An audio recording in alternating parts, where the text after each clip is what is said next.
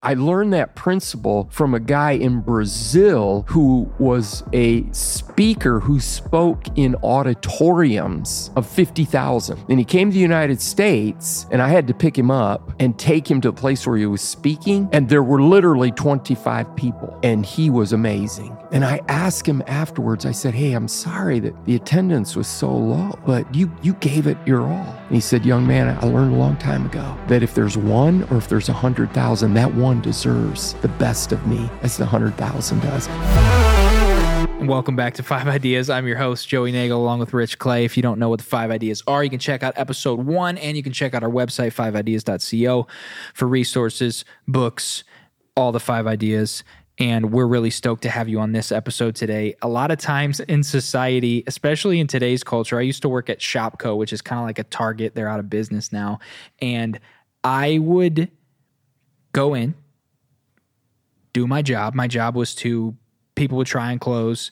They would leave them in the fitting room. My job was to take the clothes that would stack up in the fitting room, put them back out on the racks. That was my job.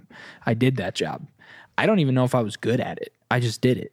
That was what I was hired to do. They said, we'll pay you. You put these clothes back on the racks. I don't know. I just did it.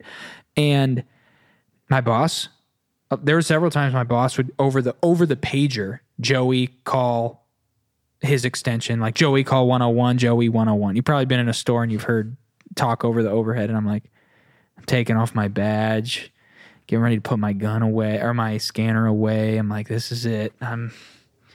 This is the end. I'm fired. I go up. He's like, hey, can you work this extra shift? You want me to still work here? Like, I'm still employed. I'm thinking in my head, like, I'm not as fast as some people. I'm not, I don't know. I'm comparing myself. And then later there were promotions offered, and I'm like, I'm not fired. No, we want you to stay on. We want you to work more. And I'm like, in my head, kind of like, why? I'm not that good. All I do is my job. And then I realized right then and there, that's why they liked me, because I did my job. You did your job. I'm like, that's literally the bare minimum. And there were people there that didn't, though. And I realized then, and that stuck with me, like, I was getting all these praises and accolades and stuff for literally doing what they were paying me to do. What does that tell you? That there's a lot of people that get paid and they're not doing what they're paid to do. True story. True story.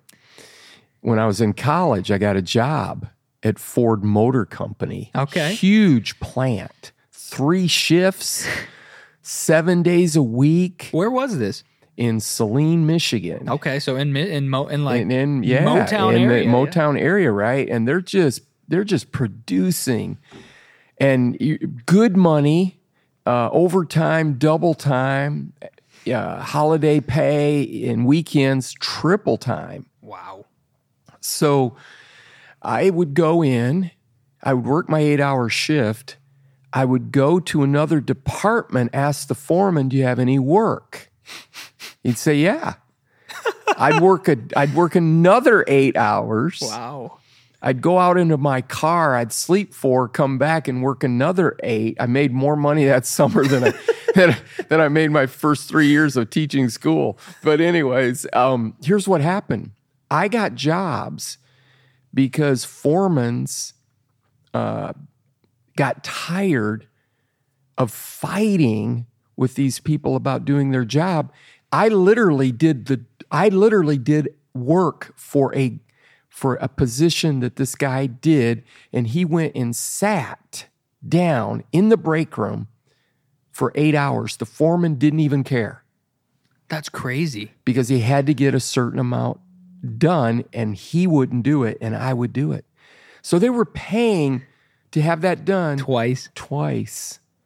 And all you did you go above and beyond, or you just did the job? I just did the job. I just did what was required. I was a college student. I wanted to make money, so I just did it. This guy's sitting in the break room getting paid. And for me, I could never do that because, first of all, I'd be bored. Number 2, I wasn't taught. I was taught that if somebody paid you do a full day's work. Yeah. That's what you do. So that's kind of my work ethic I was taught by my parents.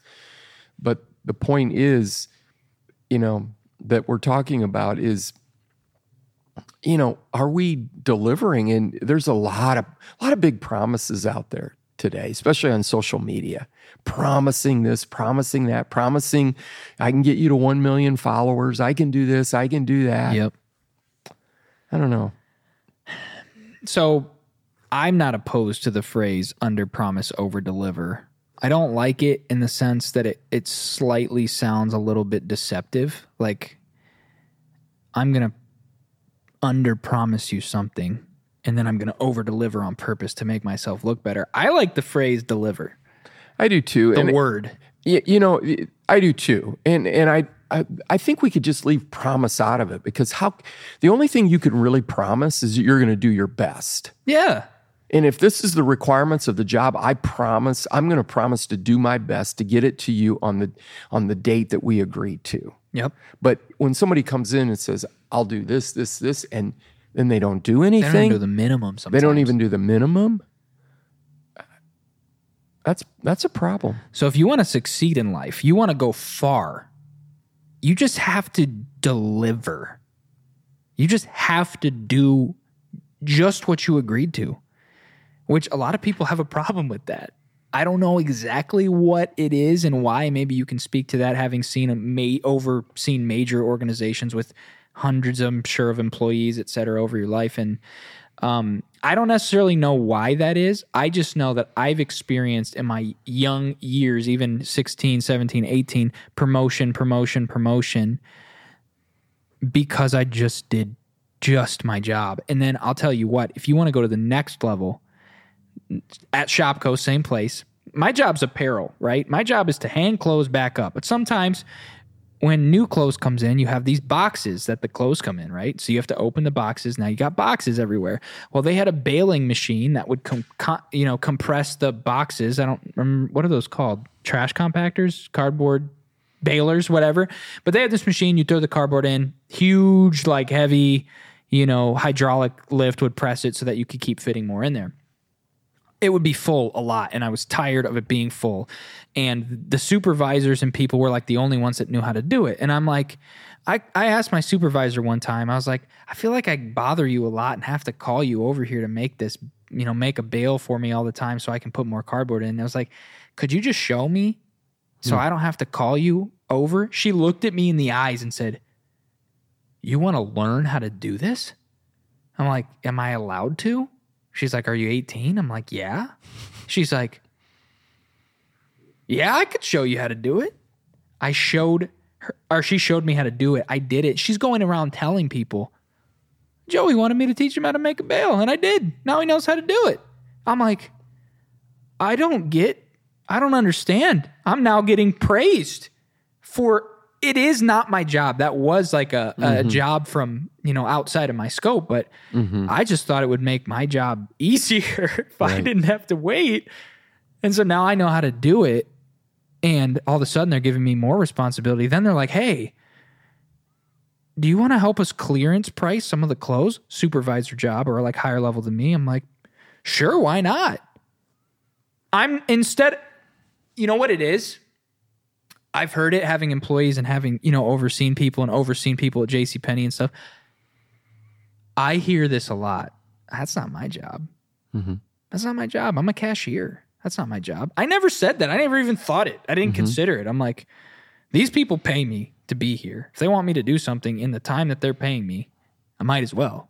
I never thought it, but I hear all the time, that's not my job. Yeah. I'm a cashier. Yeah. So maybe that's a little bit of why. Yeah. I don't know. Yeah, it's because you think you're a cashier. If you want to be a cashier, then think like a cashier and be a cashier. But if you want more in life, think about being a motivated cashier, a friendly cashier. Yeah. As a cashier that can do more than one thing, that can learn several different things, right? We limit ourselves. And most employees, most supervisors, they're actually looking, store owners, they're looking for somebody that wants growth and development and leadership in their life. You asked earlier, what is this? Why would somebody just sit back and not even do what's expected of them. And I think one of the reasons is that people don't fully engage in what they're doing. Mm-hmm. If you fully engage with what you're doing, somebody's going to notice that and go, oh, I want you over here. Because if you can fully engage with that, you can fully engage with this. That's wild. And I'm a public speaker, you know that. Yep. I speak every weekend, at least once a week. And I've been doing it for years and years and years. All right. But I'm telling you, if I go into a speaking engagement and go, oh, I've done this before, it's flat. Mm-hmm. I am the type of speaker that I want to motivate people. So there's a motivational side to what I do. There's an educational side. There's an inspirational side. But there's one thing that will bomb my speaking immediately, and that is if I'm not fully engaged. Yep. If I go up and go, well, there's not many people here, I sink. But if I go in going, that person needs to hear it. Those 25 people that are here, they're going to get my best. They're going to hear my best. I'm going to give them everything. And I fully engage with that. And you know, when you fully engage with something, when you're done, you are personally satisfied. That's so true. That's so true. No matter if there's 25, 50, 100, you're satisfied. Your circumstances are now not based on external. They're based on internal, which is amazing because control the controllables. Now you're in control of your joy and your happiness.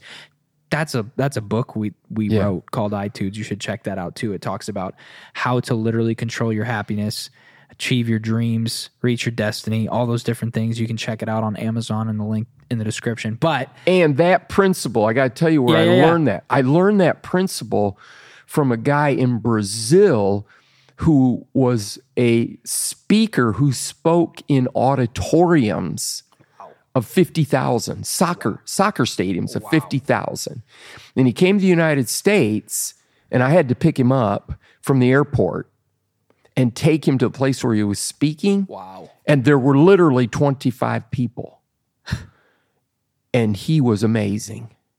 And I asked him afterwards, I said, hey, I'm sorry that the attendance was so low. And I said, but you didn't seem to mind. You gave it your all.